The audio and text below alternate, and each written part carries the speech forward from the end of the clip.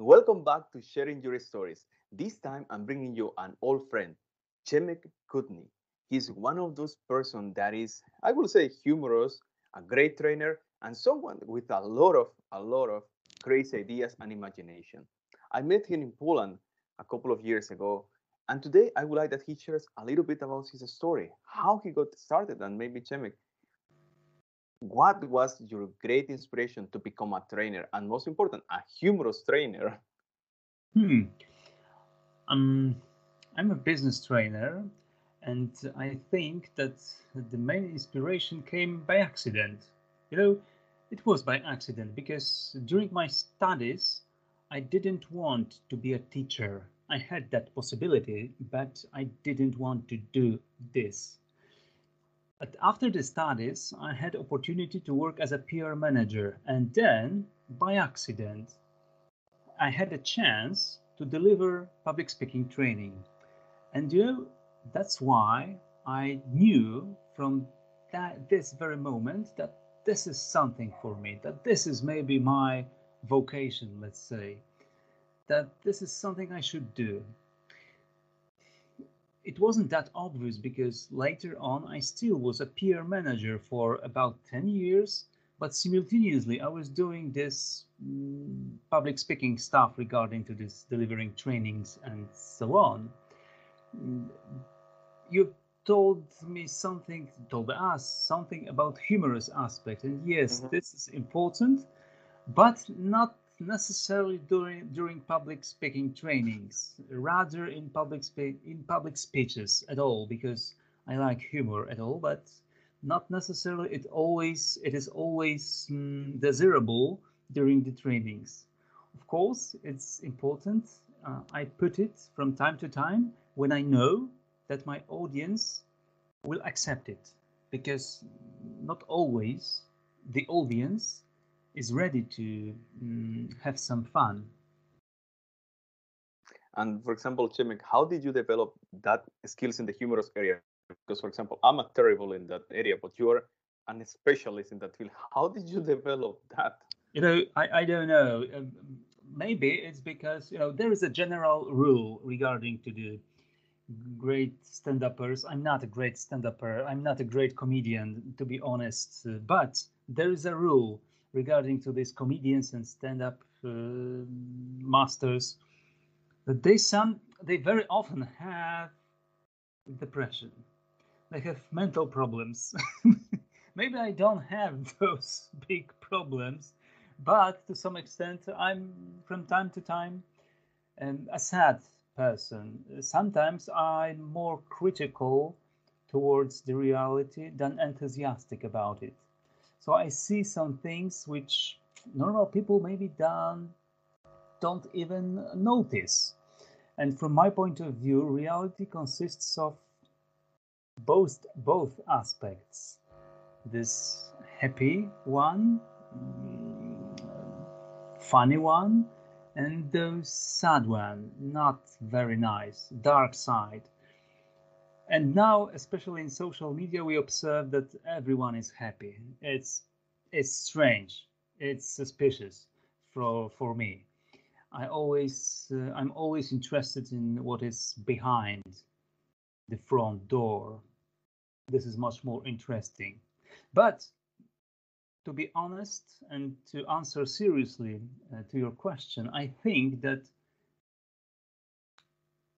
making fun of yourself is one of the best cures regarding your problems and regarding the things which are painful for you. It's a cure for these things which are painful simply.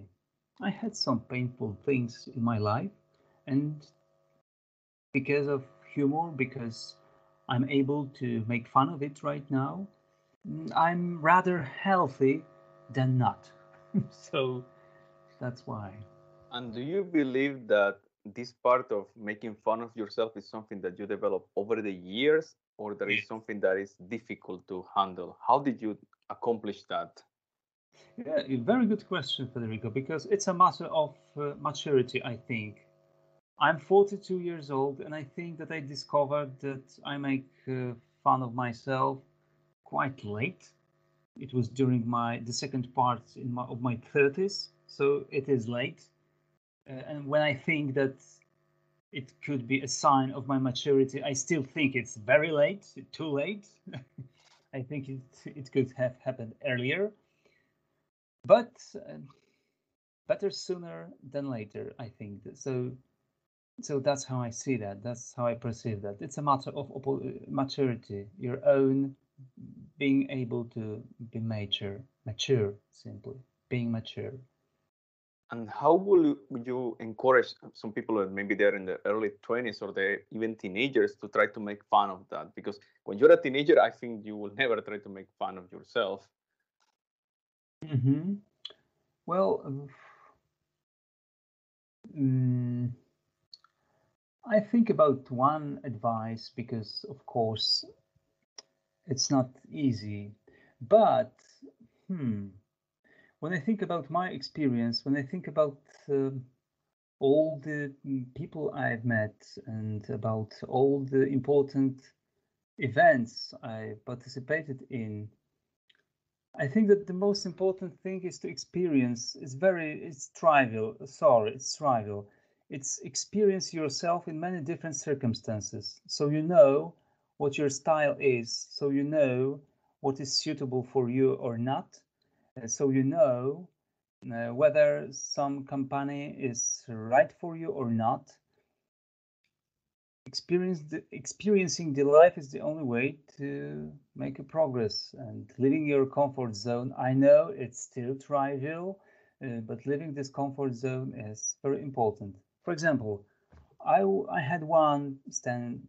I participated in one stand-up as a stand-upper. It was a failure, but the absolute failure. So I think that experiencing yourself even in this kind of failures is very important, because then you know what is right for you or not. You can make fun of it, because to feel better with this you have to rationalize it, and one of the way to rationalize the hardest experiences is to make fun of it. The more distance you have, the better.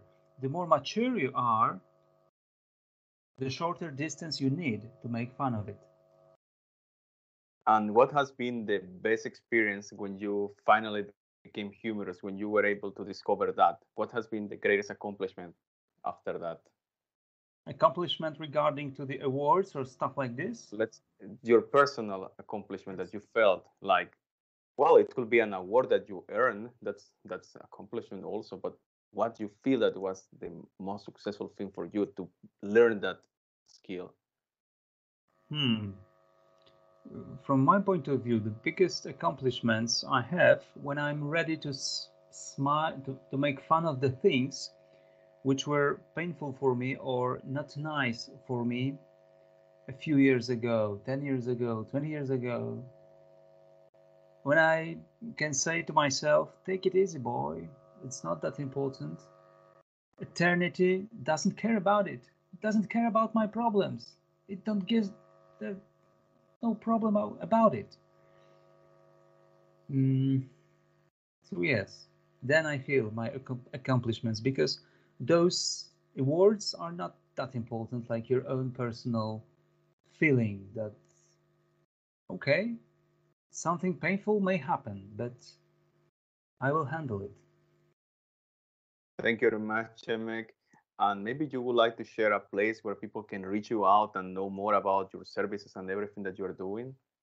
Well, in Polish it's easy because it's www.przemysławkutny.pl. But in English, I don't have any place like this when I can encourage you to visit. If you want to study Polish, I encourage you to visit my YouTube channel, Wystąpienia Publiczne, Dobra Mowa, Wystąpienia Publiczne, and that's all. But if you would like to have some advice, if you want to have a small conversation, I encourage you to contact me personally via this webpage I've mentioned a while ago. For sure, I'm going to add them here so people can reach you out. Any final thoughts that you would like to add, Chemek? I have one final thought, Federico, that However, I'm a bit introvert, not a bit. I am an introvert. I appreciate in my life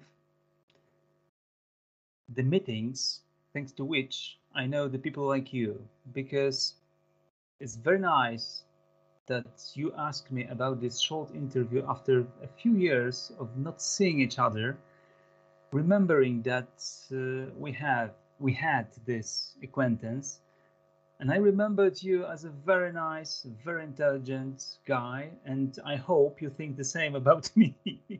But this is experience, I think that makes me believe that there are no accidental meetings.